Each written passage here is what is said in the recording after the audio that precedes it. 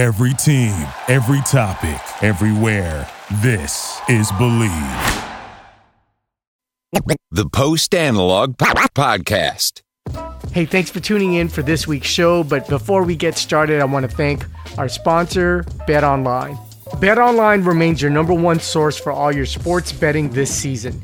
Everything from pro and college basketball to UFC, MMA, and more. You'll always find the latest odds, team matchup info, player news, and game trends at BetOnline. With live betting options, free contests, and live scores for almost any sport or game imaginable. BetOnline is truly the fastest and easiest way to bet all your favorite leagues and events. Go to the website on your phone, join and receive 50% welcome bonus with your first deposit. Make sure to use your promo code BLEAV to receive your rewards. BetOnline.ag is where the game starts. It is an interesting question, and the question is, what happens when the B-boy matures? Right. You know what I mean? And a lot of us still have that hip hop in us. You know what I mean? We're still with like bad backs. Yeah, you know what I mean? But we're still like, we still want to participate with the culture. We're not necessarily like emceeing or DJing at this point, but we're still very active in the culture, and we want to see it survive and thrive and not get watered down, you know? Even going to that Black Eyed Peas stuff you were talking about, you know? Which we'll get into a little later. So watering down things. So you still want to contribute to the culture. So I think that's a big part of this show. It's like our audience is that mature B-boy, people who are raised in the culture and still want to participate. You know what I mean? And honestly, a lot of the setup that I want to bring into it too is where there's younger folks that need guidance because they're all guided by Instagram and whatever, YouTube. I don't think young people on is your daughter on Facebook? No. Okay, so they're a little bit more quicker. Yeah.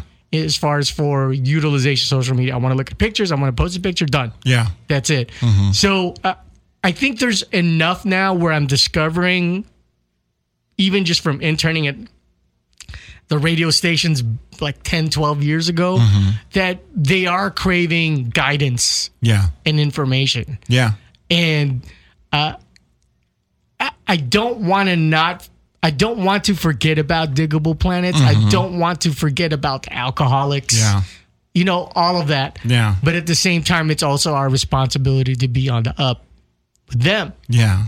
So I think one of their problems too is they're too inundated with information. Yep. They need curators. You know, they need, like you said, that guidance comes from curation. Like this is what's truly dope. And we could help you out with that. You know what I mean? Or this artist you're listening to, you know what I mean? Like, I don't know, you know? But I am starting to realize, like this kind of trap 808 sound, it is the rhythm. Because if I play like a Bahamadia joint or a Slum Village joint and go like, yo, Slum Volume 2, this is a legendary, they can't comprehend. A lot of them can't. Yeah. The sound. Yeah. And at first, I want to say up to 5 years ago, I would find that disrespectful. Not anymore. Do you think it's just that different?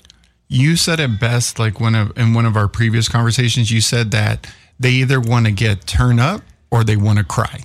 There's no middle ground. You know what I mean? Like, so they're just missing certain pockets of moods or emotions of music. You know, they're just swinging to extremes, but it's like, wait, there's some middle ground here.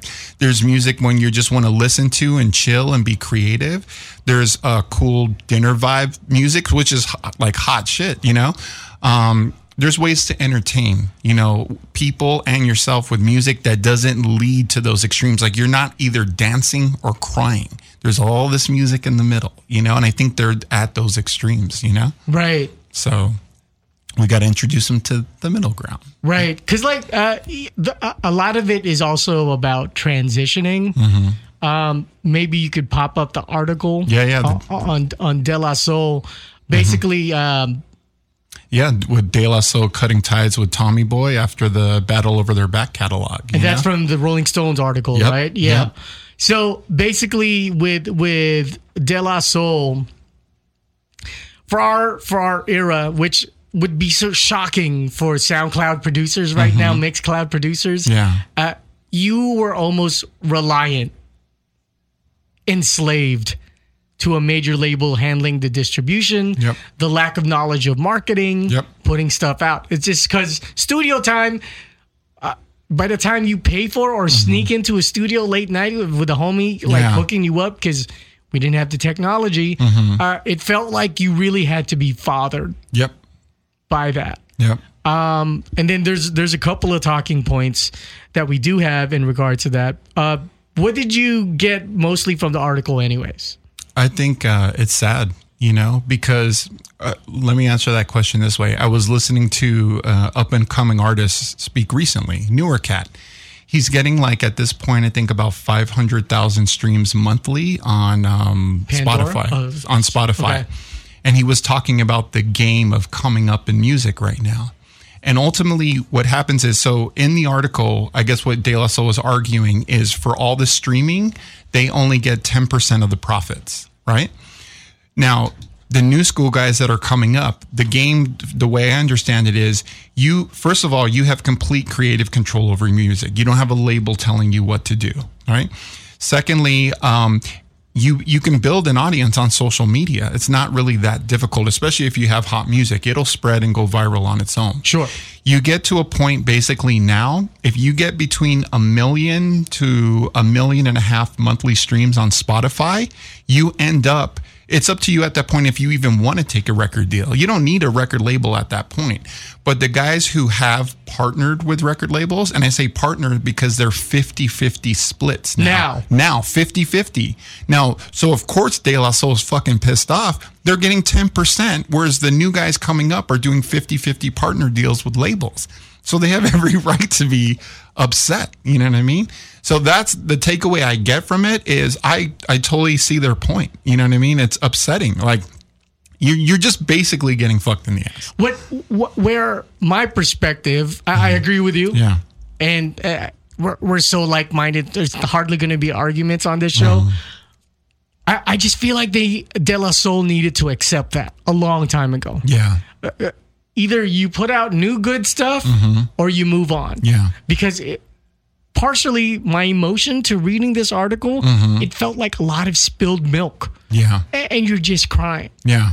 And I understand that there is a resurgence with every generation because they go, oh my God, who are these guys? De La Soul. Yeah. But at the same time, trying to battle a beast like Tommy Boy, that's why it even stated in the article 7 months. Yeah. It's like they couldn't hang for a year. Imagine the costs, the legal costs. Yeah. All that money down the drain, The other part of the article too is they were talking about people boycotting to stream. That's not going to happen. It's not. And honestly, I don't know that that's a good move for them to tell people to not stream their music because then your music will get lost. You know what I mean?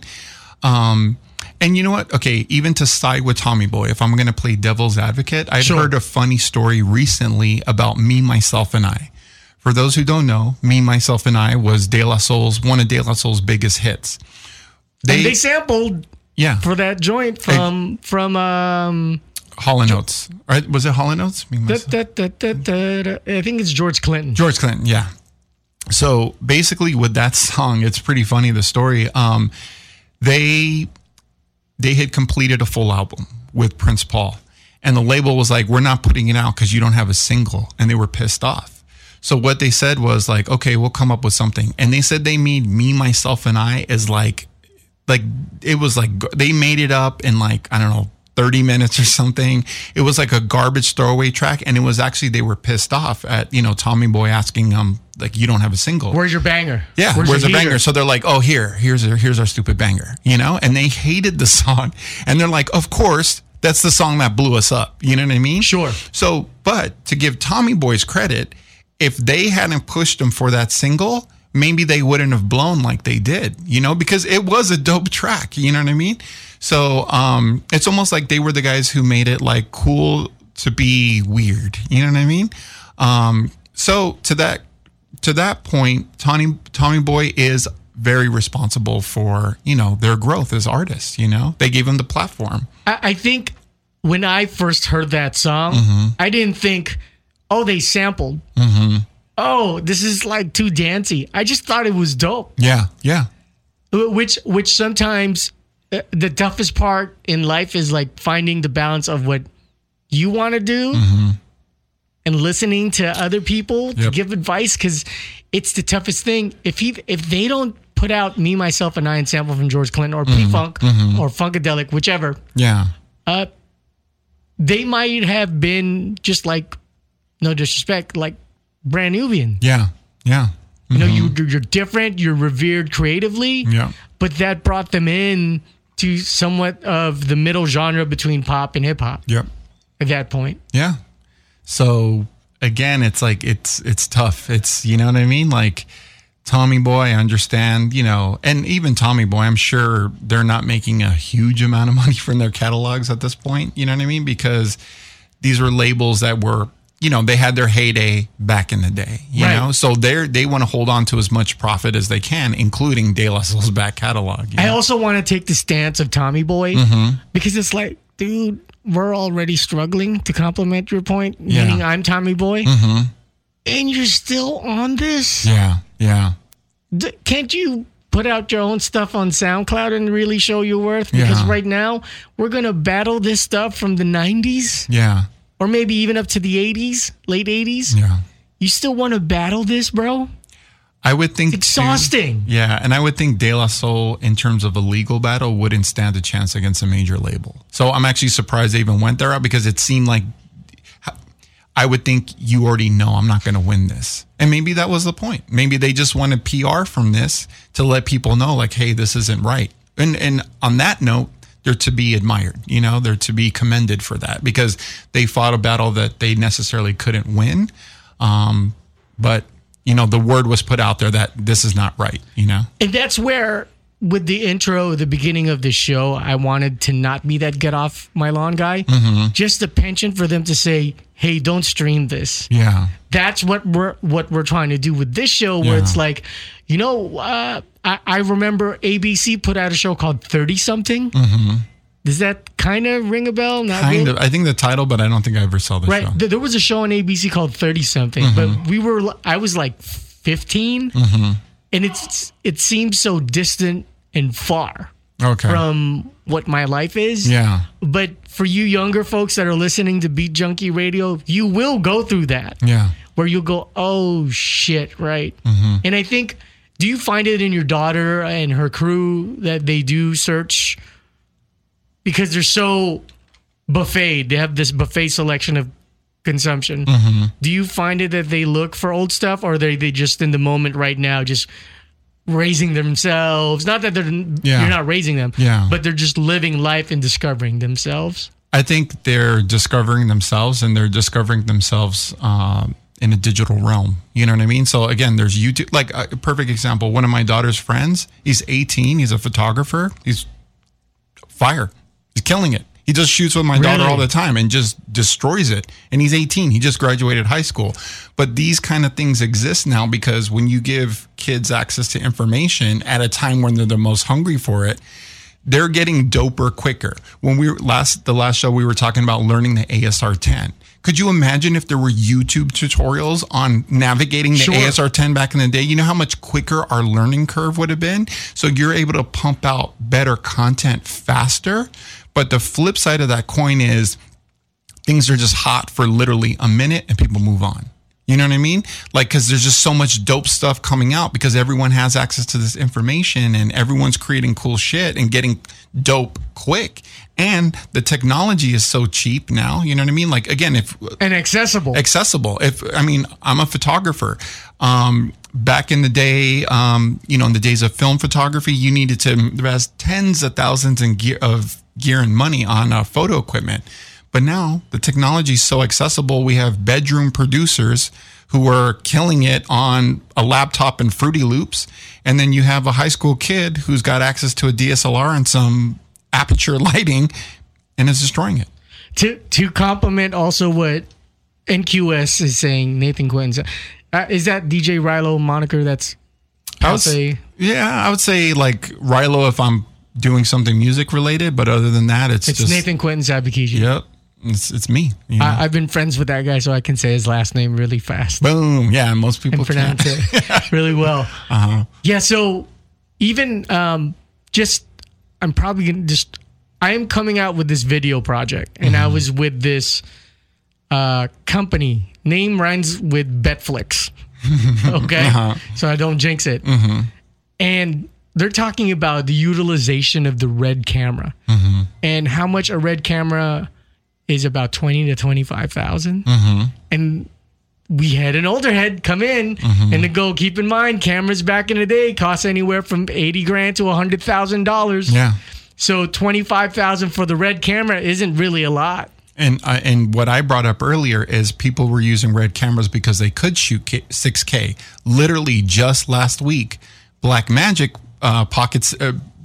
released a camera that's 6K raw, and it's $2,500. Right. So that gives you that Betflix quality, you know what I mean? But for $2,500, whereas like you said, back in the day, the camera that you needed for broadcast quality video, at least 80, 100 grand. And without, for you who's listening, Nathan and I are big into videography. You can say cinema, audio. He's more a photographer. I'm not saying I don't care about photography, but I'm more like a admirer where you actually do stuff in photography and are a photographer.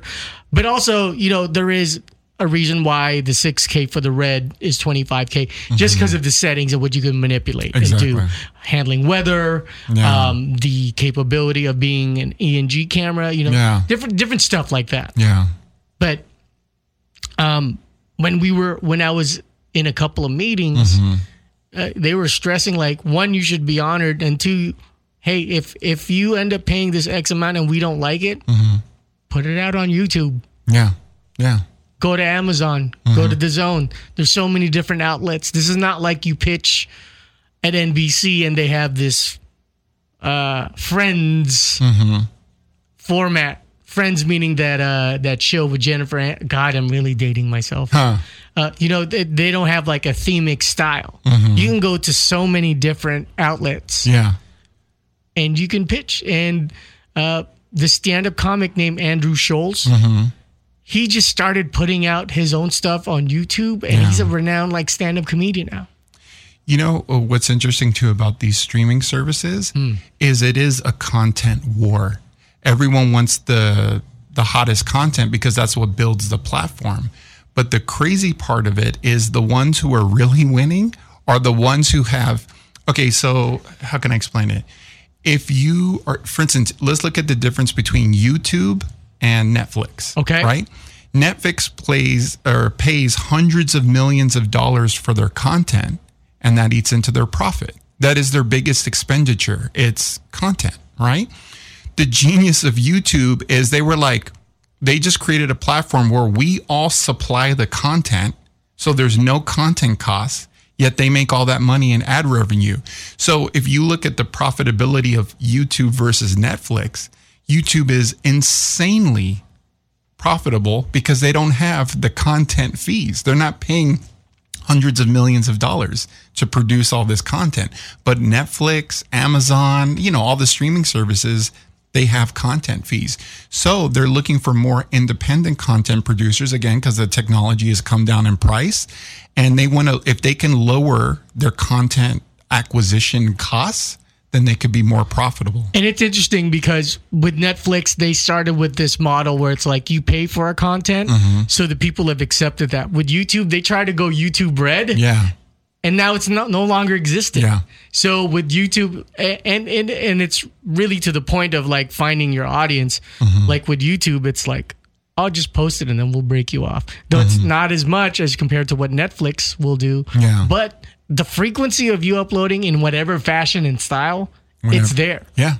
And dude, have you ever heard of the shows Always Sunny in Philly? I've heard of it, never seen it. One of my top 4 shows ever. Yeah, okay. Because it's just really funny. My number 1 is Curb Your Enthusiasm. Is Jason Bateman in that by any chance? In Always Sunny in Philly? No, Jason Bateman is in, God, what is the name of the show? Arrested Development. Okay, I was confused. Which is a great show. Okay. Actually, a lot of their flyers are colored the same, like yellow and black, so I can see where you could confuse that too. But the one of the head producers was a starving actor. Could not land a gig for the life of him. So he bought video cameras with terrible audio and no lighting. They submitted it to FX, and then they were given a budget for a pilot. That's crazy.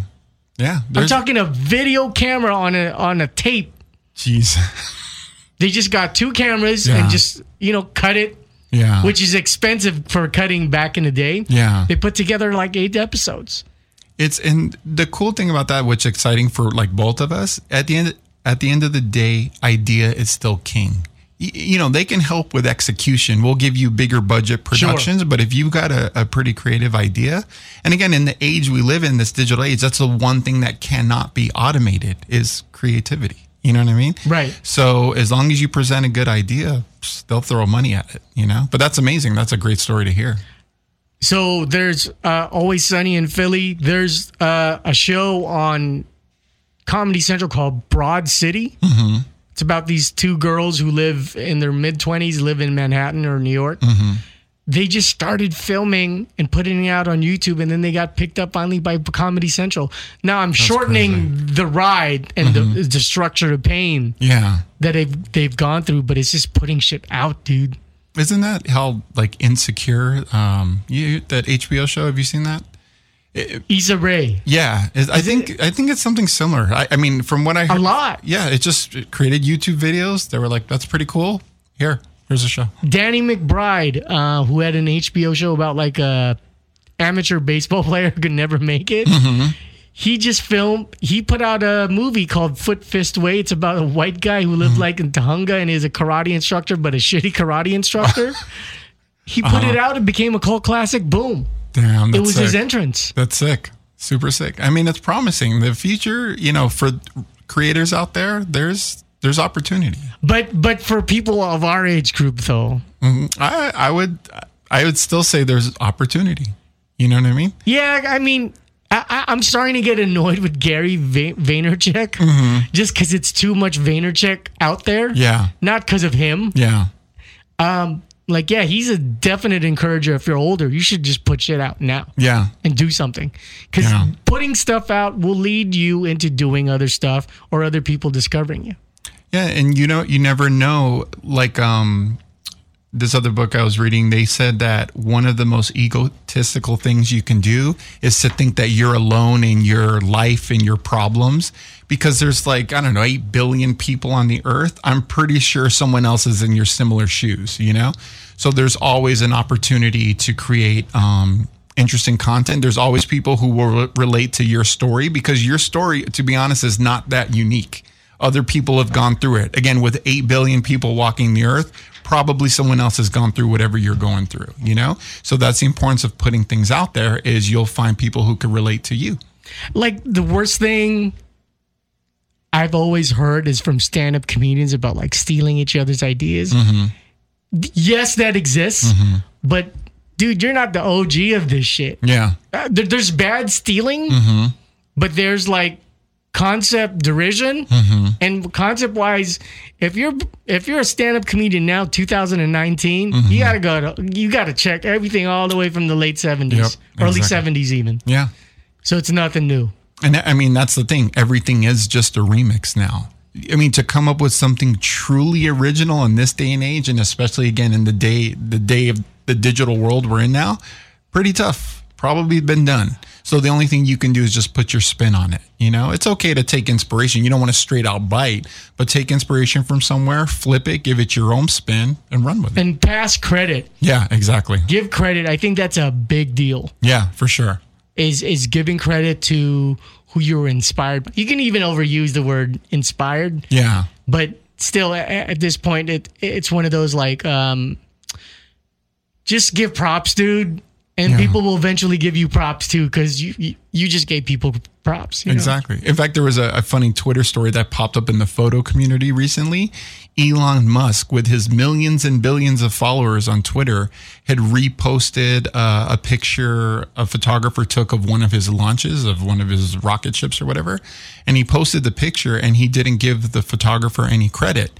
And the photographer got wind of it and was like, hey, like, cool, you posted my picture. Like, you know, it would show me a little love. And he was like, fuck off. It's like, why would, yeah. And then, of course, once he did that, then the entire photographic community started attacking him. Like what's your problem, dude? Like, you wouldn't even had that content to post if it wasn't for his picture. All the dude was saying, he wasn't even asking for money. He was just like, yo, you've got all these millions of followers. Send a little of them my way in the form of just give me a little photo cred. And Elon Musk was like, fuck off. And the problem is Elon Musk is so powerful too. Yeah. That fuck off can resonate. Oh yeah. And he's both bad for the person that he should be giving credit to, and both, oh, I'm learning that I can just jack shit. Yeah. Because there's so many dum-dums in this world now. Yeah. Yeah. But that's like, again, but give credit to people. That's it. It's just good karma. Well, I want to be a dark, dour Asian now. And very, after all this positive talk that we've had, I want to give some negative talk. Let's do it. Okay. Mm-hmm. Black Eyed Peas. Let me set it up. Go for it. First 2 albums, I want to say, you are hip hop. A little bit more creative, more on the dance centric side. Fine. The moment you got that white girl and you started putting out Boom Boom Pow and Where's the Love, you are whack. Okay? So I had a conversation with Rosalind, who used to date Taboo. I ran into her at Barnes and Noble's, and this guy named Charlemagne the God put out an album, a book on, you know, mental issues, overthinking. So anyways, you know, she mentioned about the Peas and putting stuff out, and I had seen it. Even like E. Reese, who's on Beat Junkie Radio with that bars and lyric show. I forgot. And he said, you know, he even posted like, this is actually pretty dope. I'm going to skip through the song. I'm not going to be on the mic. I want you to just listen. Okay. Do not, just take my emotion as data. Okay. Don't let it sway you. Okay. You give me your thoughts on the song. Okay. And there's 2 slices to the song too, okay? Okay. In the meantime, before I load, could you give your Instagram and website? Oh yeah, for those of you who want to follow me, see what I'm up to. My website is nqspics.com, and you can find me on Instagram at nqsphotos. Sometimes I'm active, sometimes I'm not. Right now I'm in my taking a break period, but usually when I do, it's because I'm cooking up some new heat. So stay tuned for that. Great timing, Nate. Thank you. So here's the first half of the song. Okay. All around the clock, 365 to the new year drop, to the tick-tock, get on stop, to the tick-tock, get on stop. We keep it constant, constant, get on stop, constant. Can you see the video? Yeah. Like Muhammad. Niggas don't be knowing we be flying like I'm not a fan of this fucker right here. So it looks like they're like in Brooklyn or some spot in New York. Yeah. Pretty typical of the sound, right? Yeah. We made it to the top living on a prayer. So far, what are your thoughts? I like the beat, I'm not gonna lie, but I'm trying to, their lyrics are still on some poppy stuff, but that's their formula. So it just, the positive people. You know what? And again, what is the name of the track? Constant. Okay. Constantly whack.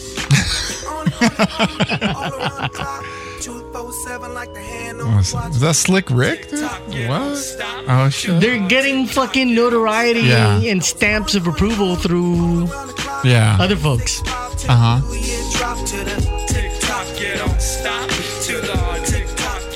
You gotta admit, having Slick Rick on kind of gives him like credibility again, course. Right? Yeah.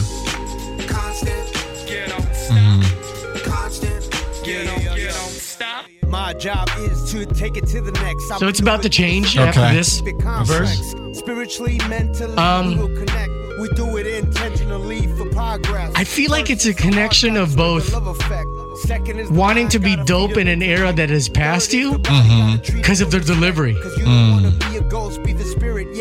Listen. Who do you think this would appeal to? Do you think they're going to get... Our age group? Yeah. Let's see. But the thing is, the rabid hip-hop hits, and we like, dude, what are you doing? Yeah. Why don't you sing with Justin Timberlake? Yeah. So this is a really good transition. If it was just an instrumental with like some scratch, hooks, I'm cool with it. Or it doesn't even have to be scratched. Been hanging around the beat junkies way too much, dude. See, dude, I love this shit, dude. That was crazy. That was a crazy mix-up. We keep it constant. And then they're doing this new thing, which I posted on Beat Junkie Radio, where a lot of rappers are rapping on top of dope house beats like this. Crazy. Bring the drums out, bring the beats out, bring that mic out so we can speak out. When it's lights out. Yeah, I don't know that they'll get a younger audience with it. I don't think this is their sound. But for our generation, I think they will appeal to, again, the mature B-boy. I'll give them this. Little late, but at least they're trying to return to their roots, and I think they know they strayed, And strayed is an easy, light word. Oh, yeah. That's a diet ketogenic word on what they did, dude. Yeah. And it would have been nice if Kim was singing here. And look. They got a black chick. Yeah. Where's Fergie? Yeah. Good point. With an afro in New York. Yeah.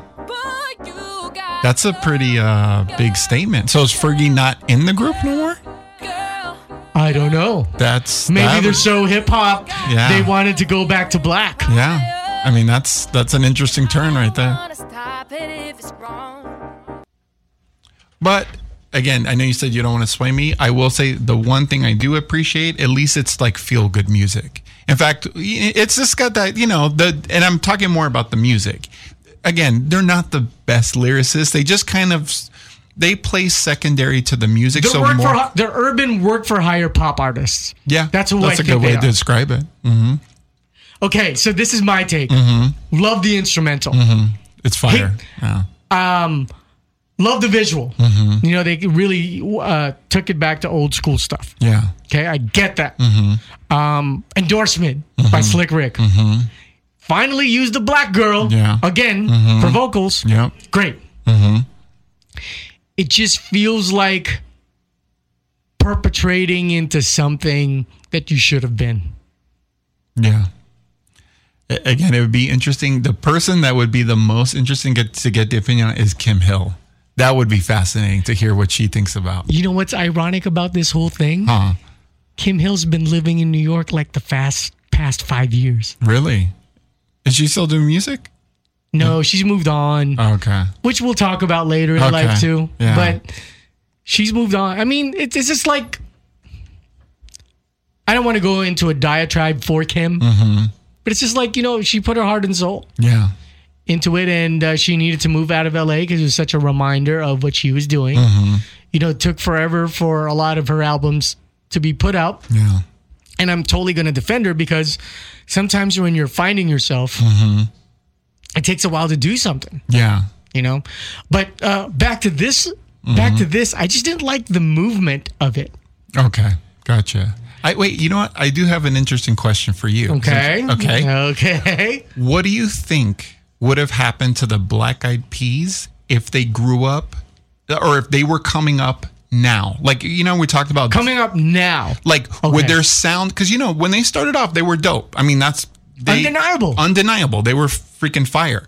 Obviously, they partnered with a label. The label changed their sound. They went more pop, boom, boom, boom.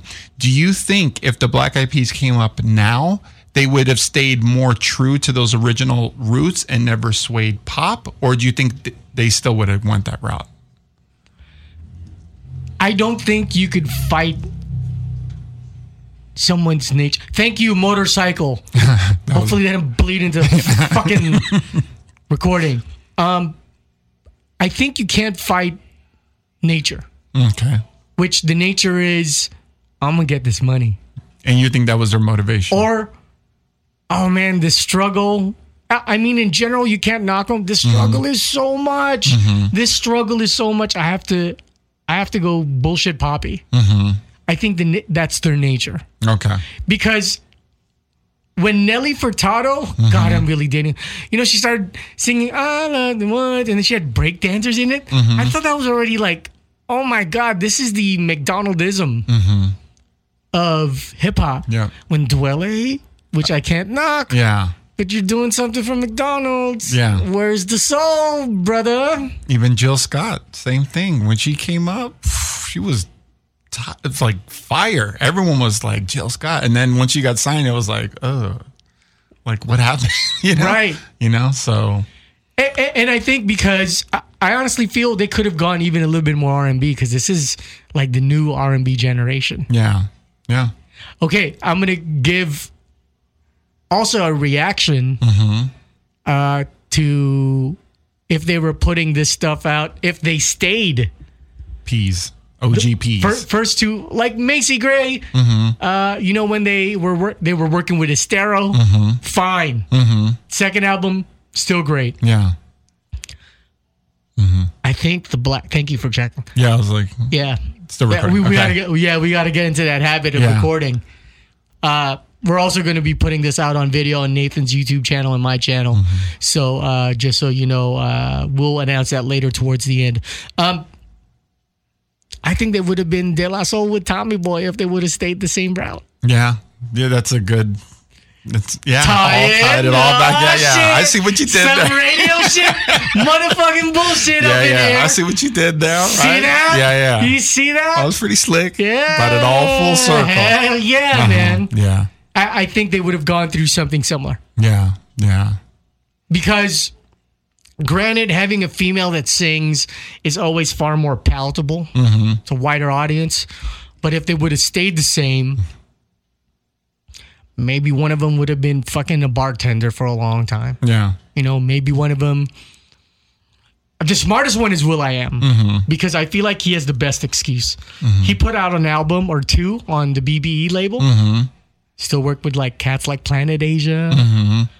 He was like revered and he was putting stuff out right after the Pete Instrumentals albums were being put out. Yeah. So he has that creative cred still.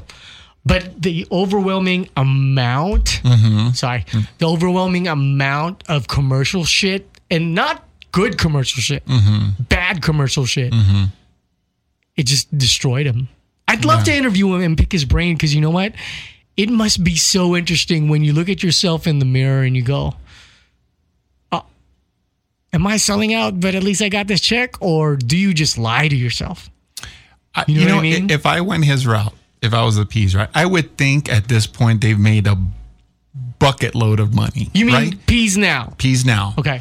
This is, I guess I'm speaking of if I took the route where I just wanted to get paid first and compromise my creativity, I'll be honest, I would do it if I knew at the end of the day, once I got that money, I could do whatever I want.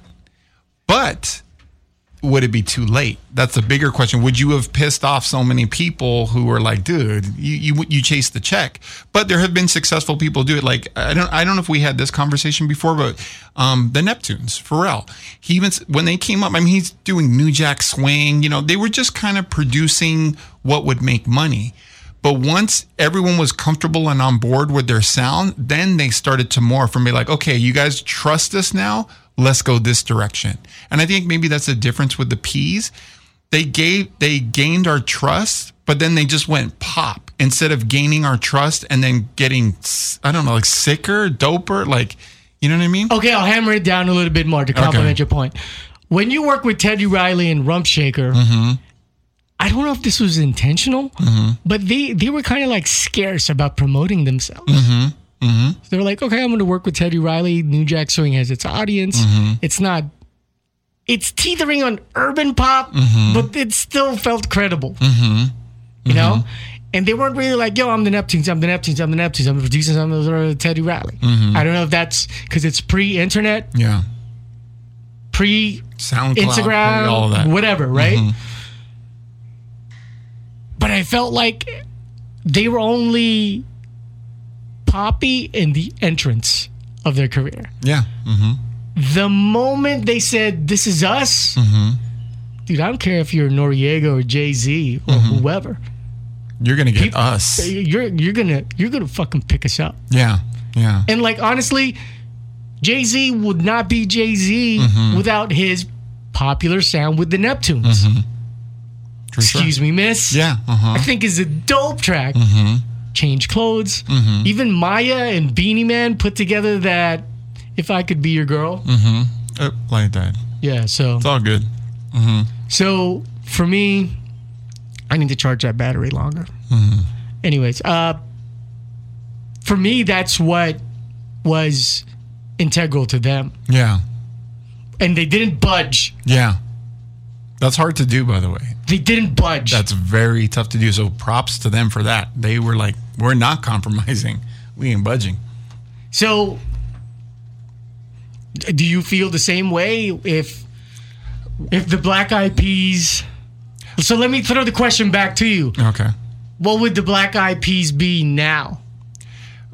This is, again... If they were young now.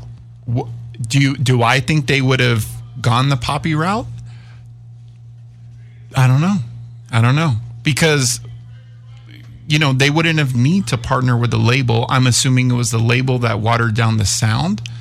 So there would be like the selection... Alpha Pup. I think obviously when you partner with a label, you give up some creative control. You're not getting the pure artist.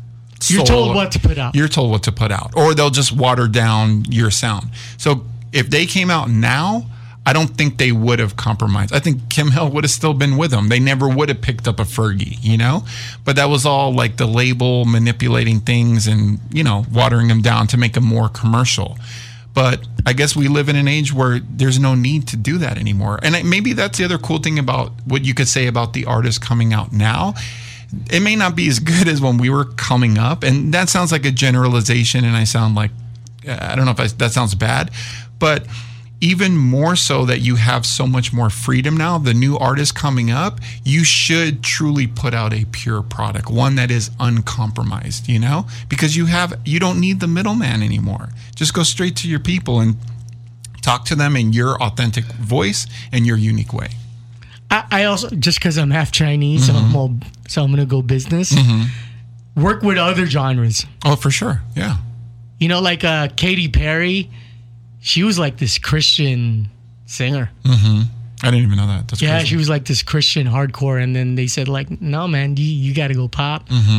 Even Rihanna, like her first couple of songs, I can't even think. And I'm so exhausted of going back that way to the side of the studio to even search for it. But she had like this like Afro-Caribbean sound. When she was first coming up. Yeah, dude. That's dope. Let me go look for it. But before I go look for it. Wait, and so the question for you is, let's go back to the Peas again. With them putting out music, this is, again, I'm just assuming here. I would think they've made enough money where they're content. Like, we're good for the rest of our life. Sure. Right? So at this point, couldn't they truly put out passion projects, which I think this was. Which I think that is. If that's the case, I'm open to hear it. You know what I mean? Because then I know, okay, now you're returning to your uncompromised sound. You actually just want to put out what's dope. You don't need any more money. You don't need the labels. You know what I mean? So it would be interesting to see if they go back to their roots. That's only one song. I don't know if they have a whole album out. I don't know if you know. I don't even recall. Yeah, so it would be interesting to see what happens going forward. And again, if me as an artist, any discipline, if you had made a bunch of money, why would you need to compromise anymore? What's the difference between 50 million versus 100 million? There is none. Right? There is none. Yeah. Well, maybe also, this is really tough on my end, and I understand I'm being a little rough here, but I'd like them to go, you know what? We sold out. This is now a passion project. Yeah. Just say it. Yeah. Don't just put it out in the ether and then like, look, we're the Black Eyed Peas. Yeah, yeah. Or support, like you said, even with the Slick Rick cameo, maybe the way you can earn back some credibility is now direct some of that attention back to the culture that raised you. Great. You know what I mean? That would be, then they would get everyone's love and respect back. Great. You know what I mean? So hopefully we'll see what happens, I guess. If they go that route, You know, that would be awesome. I was scared they were going to have Slick Rick do a verse. Yeah. Yeah. Because if you think the P's are disconnected, my God. Yeah. So, I mean, some people should just bow out gracefully. Which he has. Yeah. He has. But I'm just saying, like, if the P's went all like, yeah, you should do a verse, Rick. And talk about gold chains. Yeah. And what's Dougie been up to? Yeah. That would have been a little bit whack. As I look for the video, could you tell the audiences too, because I want to promote what you do, everything from videography, photography, the street scene stuff, portrait. If you could explain that to the audience while I go ahead and dig for this video. Go for it. Well, the first thing I'd want to say is, before I put myself on blast, I want to get people excited about some future projects me and you are going to start doing again, in the form of, just so you guys know, Charles is an amazing videographer and editor, and we would collaborate with model agencies and produce these kind of like really hip model videos that I would do the photography for, Charles would do the videography for, and even the music selection. So it was this kind of like collaborative amalgamation of everything we're talking about, from music to photo to video. And we would go under the moniker The Cult Kings. So we're about to get that started up again, so be on the lookout for that. But in the meantime, again, individually, catch what I'm doing on Instagram at NQS Photos, or just visit my website, which is the kind of hub for everything, YouTube channels, Pinterest, Twitter, LinkedIn, all that stuff. And my website is www.nqspix.com. So, Can you spell Plug 12 for them? Yeah, and Plug 12, you can catch us on, or catch Plug 12 on Instagram at PLUGONETWO, Plug 12. Great job on the spot, filling in time while I dig. Boom. So this is the OG Rihanna. I think about you. If it's something that you want, you should make me your Oh, sure. girl. All right. Girl. If it's something that you need, then baby, come and share my world. Share my world. If it's something that you want, come and take a walk with me. With me. Everything that you need. She was fine then, dude. Yeah. It's got that island vibe for sure. Come hold you down.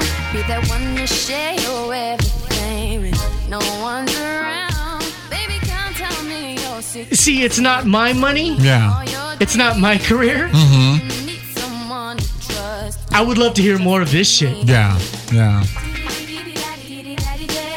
So just call me whenever you're. It does sound a little dated too, though, huh? Yeah. But I Especially can with the see, drum but kits. probably when it came out, like, It was relevant. Yeah. Then you should make me your girl. If it's something that you need. See, there's a lot of Aaliyah, Rock the Boat, Yeah. isms. Yep. If it's something that you want. Yeah, it's cool because what her twist on it was, she definitely took cues from hip hop and R&B, but gave it the island vibe. Right. You know? But I don't know if she would have been as successful as she is if she stuck to this. Yeah. She would have been like, what, maybe the finer Patra? Yeah. And now she's, what, collaborating with groups like Tame Impala, you know? I mean, that's... She's richer, money-wise and wealth-wise, than Beyonce. She passed up Beyonce. Jeez. This is a recent article on... Wow. This is a recent article on Forbes. That's insane, dude. The richest female artist ever. Jeez. Dude, you passed up Hove's wife. Damn. That's an accomplishment, dude. That's an accomplishment. So- But yeah, would she have got to that point had she not partnered up? You're right, probably not. That's insane, dude. Yeah, dude. So, but that's almost like the fight. Like even with like our careers, it's almost like, well, do you want to stay corporate? You and I can't. We've done it. Yeah. The ironic thing is, for you listening, I didn't even know this. Nathan worked for an IT company called Telcheck. And you walked out of it. Fuck it. I did the same thing. That's crazy. I lasted 5 days. Yeah. Started on a Monday, Friday. I didn't even call them till like the following Wednesday. Said, I'm not coming in. Yeah. It's just like, this is not me. I can't do it. You know, it was a large, high-ceilinged, like almost like carpeted warehouse with tons of computers, which I think I experienced it a year after you did. Yeah. Just you have like this headphone, this Bobby Brown fucking My Prerogative headphone, and all you're doing is answering to complaints. Yeah. I must have been you must have been like 23. I was 21. You're a year older than me, right? You're 74. Yeah. I'm 75 or so. Yeah. No, and I think even both of us, right? If we look back on our lives, we've done some really we've done some seriously, we've done some really cool stuff. Okay. But we've also struggled like motherfuckers. You know what I mean? But I would much rather go that route than get comfortable at Telecheck. You know what I mean? Like, if you stay there's a chance there was people making money there, you know? Yeah, but they could hire you to become, you lasted a year, you're a manager. Exactly. But that's like, at the same time, your money grows, but your soul dies. And it's just like, I'd rather continue to, you know what I mean? Like, I'd rather stay in the struggle and keep evolving and let my soul grow than go there and just basically die. You know what I mean? And that's why, like, people like Anthony Bourdain, it's like how they make it, and you go like, this guy did not sell out, and he didn't make it to like almost like his mid-40s. Yeah.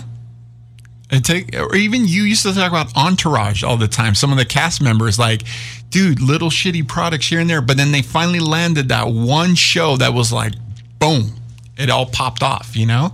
And it's hard not to give up, you know what I mean? Like, because there's times when you're just like, what the fuck am I doing, you know? Right. And eventually, if you just stay the course, you keep getting good at what you're doing, it's only a matter of time. You just don't know when that time will be, you know? But you got to just stay the course as hard as it can get, you know? But the one thing I have to say is the hardest thing about staying the course is social media.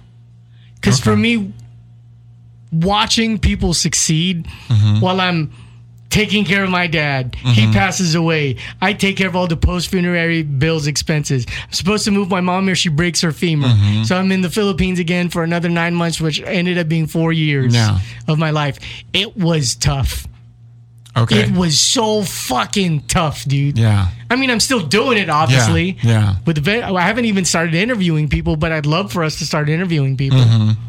But it's tough. Like, it's easier to keep going, I feel like, back in the day because there's no, from my experience as of now, because I wasn't jealous or envious. I'm like, that motherfucker has no talent, but he's fucking at a station now. Fuck off.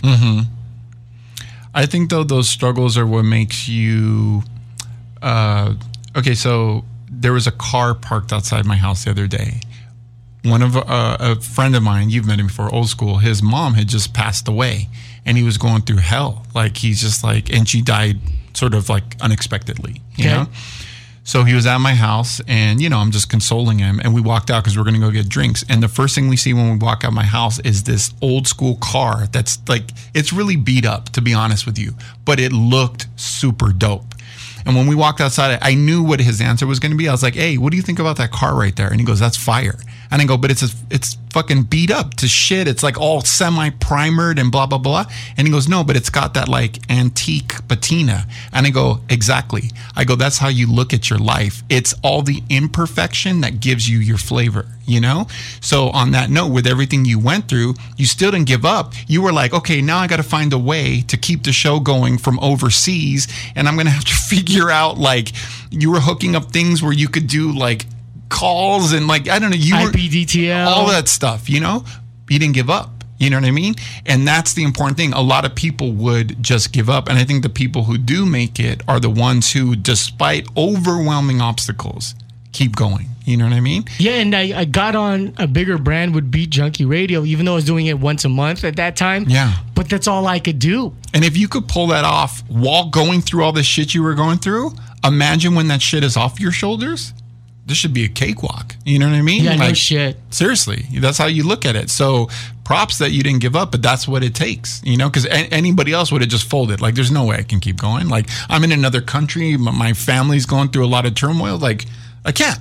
But you were like, no, I will. That's why I want to marry an old rich bitch. Just smooth it all over. You know what I mean? Yeah. No, but, what has changed about my persona is I used to want to date like a hot girl, and I'll just make all the money and just raise the kids. That's changed because, dude, you gotta be two independent fucking people. Yeah. Where if one's down, the other one picks up the pieces right away. Yep. Like toe the line now. Yeah. Where before I just wanted like a show pony. Yeah. I was cool with that. It's like, oh, guys, look at the pretty girl that I'm dating. Yeah. Look how pretty she is. And even, you know how you brought up Gary Vee earlier, for instance, because you brought up social media too, is like, it gets a little hard, right? Sure. I was reading this other book that talked about, well, first of all, Gary Vee, he's doing a good thing. He's just trying to get people on board. Like, just put your stuff out there. Like, that's his message. Put your stuff out there. I did it. It worked out. It'll work for you, right? But at the same time, there has to be a balance with social media. And to be honest, if you really look into it, like me, I'm a perfect example. I haven't posted anything in 2 months. And it's not that I'm not creating shit. I'm creating shit every single day. But I found that some of the coolest people or some of the coolest ideas don't necessarily exist online, you know? Like, another example, there's some of the biggest CEOs of some of the biggest companies in the world, they've adopted dumb phones. Phones, literally flip phones that don't text, that have no apps on. They're just literally a phone. And if you want to have a conversation with them, you have to physically call them, and there's hours that you could reach in between. But the idea of dumbing down technology, I think there's an overemphasis on social media and digital platforms.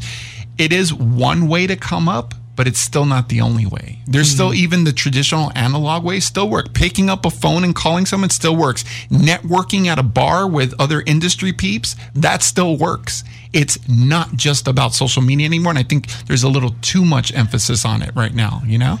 So, you know, don't pay too much attention to it is what I'm trying to say. Like, you might see someone else who's got like 100,000 followers and they're whack. Cool. Good for them. You know? Well, I changed that. Yeah. And some of the dopest photographers I have seen, and this was big for me, you can't equate a following with talent, because some of the dopest guys that I follow have less than 3,000 followers, and they're fucking amazing photographers. And then I see these mediocre guys who've got 235,000 followers. So I don't equate, you know, likes and comments and followers with talent, because I've seen it firsthand, you know, so don't pay attention to it. Dude, I was getting to a point where, okay, I own about 5 cameras. I'm just going to start like a porn production company. I got dope audio, a fucking floor capture, steps, fucking have a boom, put like tape on a pillow. You know what I'm saying? I was already like, and maybe I get to bone some of these girls. Dude. That's how far-fetched like my mind was going. Yeah. But I wasn't seriously going to act on it, but the fact that you're thinking of how would you set up beautiful audio to capture like the essence of the room. You know what I mean? I was like, but no, I wasn't going to do it. Yeah. You know what's funny? That was one of the jobs I was offered recently, and I didn't even know it. And it was kind of weird. Like, basically photography or videography? Both. Okay. Content creation for basically like a porn company.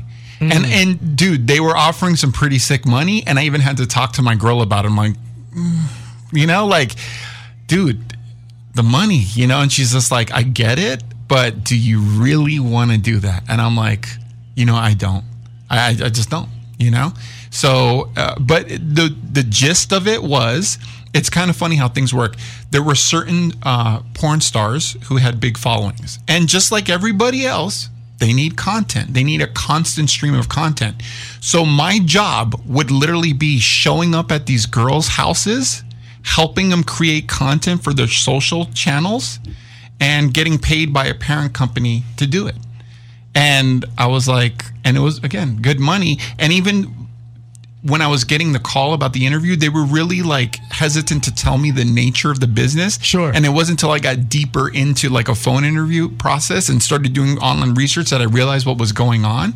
But just like you said, the money was there, the offer was there. And I was even like, no, You're like, but you can get really tempted. You're like, I got the gear, I got the talent. I could put my spin on this industry, but you know, it's a Pandora's box you don't necessarily want to open. Right, know? because when you're okay in the 20s perspective, you can go, I'm just going to do this for a short time. Yeah.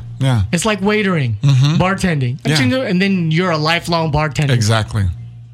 It's like once you go Nothing there, wrong, but if you desire to do something else and you're just doing bartending, if you just wanted to do bartending, and I know people that have raised families in Vegas. Yeah. They're fucking poker slangers. Yeah. You know, they've raised families and they're very happy. Yeah. Fine. Yeah. But if there's something out there in the ether that you know definitely you want to do, it's like a mind fuck and a minefield.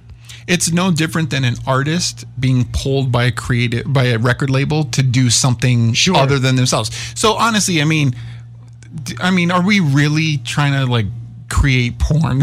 We're not. You know what I mean? It's just not us. And if we did it, it would just be for the money. But we're not willing to sell out like that. You know? So we're like, nah. I'll just. I agree with you. Yeah. It's just tougher when you're single. Yeah, it is. I agree. Yeah. Because when you're single, you go, I could do this. And there's no barricade. Yeah. And I'm not going to say my family did. I mean, I have a daughter. You know what I mean? Like, I have a wife, basically. So, of course, that influenced my decision. But to be honest, I was given the green light. But she knew me well enough to be like, even without me, would you really want to do that? And just like you said, you can get trapped in that world and there's no getting out. And that's it. That's it. You're done. That's it. You can't move on to anything else. That's on your resume. You shot porn for 10 years. People are going to be always judge you. I mean, that's just the reality of it. So I was like short term, of course, there'd be a payoff. Long term, there would be consequence. Okay, so for this portion of the show is a mix. I found this other no, it's not a Baile Funk mix. It's a what the Thunderstone Labs are calling like this all around the world curated mix. It's pretty dope. It's really just more like hip hop rooted and soul, but they do toss in like some up tempo stuff. You can find all our projects on plug12.com, PLUGONETWO. That's on Instagram, SoundCloud, the website. It leads everything to everything.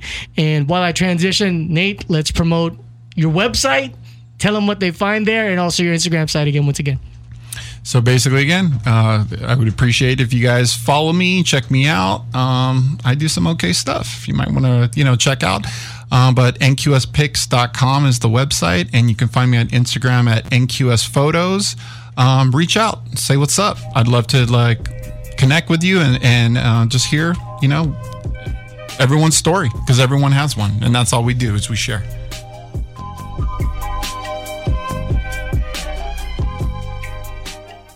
The Post Analog Podcast for Generation X. Thank you for listening to Believe.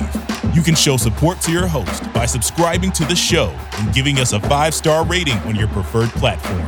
Check us out at Believe.com and search for BLEAV on YouTube.